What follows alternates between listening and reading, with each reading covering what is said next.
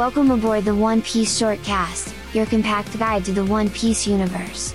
Join us as we navigate Monkey D. Luffy's exhilarating quests, offering you chapter recaps, character deep dives, and the freshest One Piece updates. Whether you're a veteran fan or setting sail for the first time, we've got you covered. So, hoist your Jolly Roger and embark on this thrilling adventure with us. All aboard the One Piece Shortcast. Adventure awaits!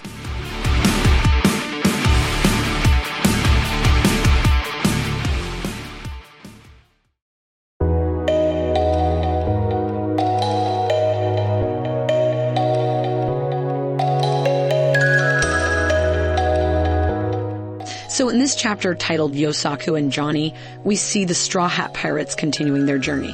That's right. The chapter starts off with Luffy attempting to draw the crew's Jolly Roger, but his drawing skills are pretty terrible. Luckily, Usopp steps in and shows off his artistic talent by improving the Jolly Roger design. They decide to paint it on the sails of their ship, the Going Merry. And then we get to see Usopp's marksmanship skills. Luffy tries to hit a rock with one of the ship's cannons, but keeps missing. Usopp, on the other hand, blasts the rock into pieces with his accurate aim. Impressed by Usopp's skills, Luffy officially names him as the crew sniper. Meanwhile, the crew realizes they still need to find a cook for their journey.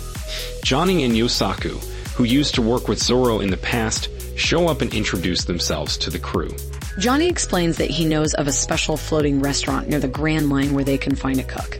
And that's where the chapter ends, with the crew deciding to head towards this restaurant in search of a cook. So it seems like the crew is starting to come together and they're determined to find all the necessary members for their journey. Definitely.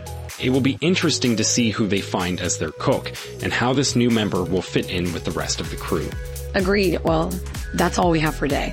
Thanks for tuning in.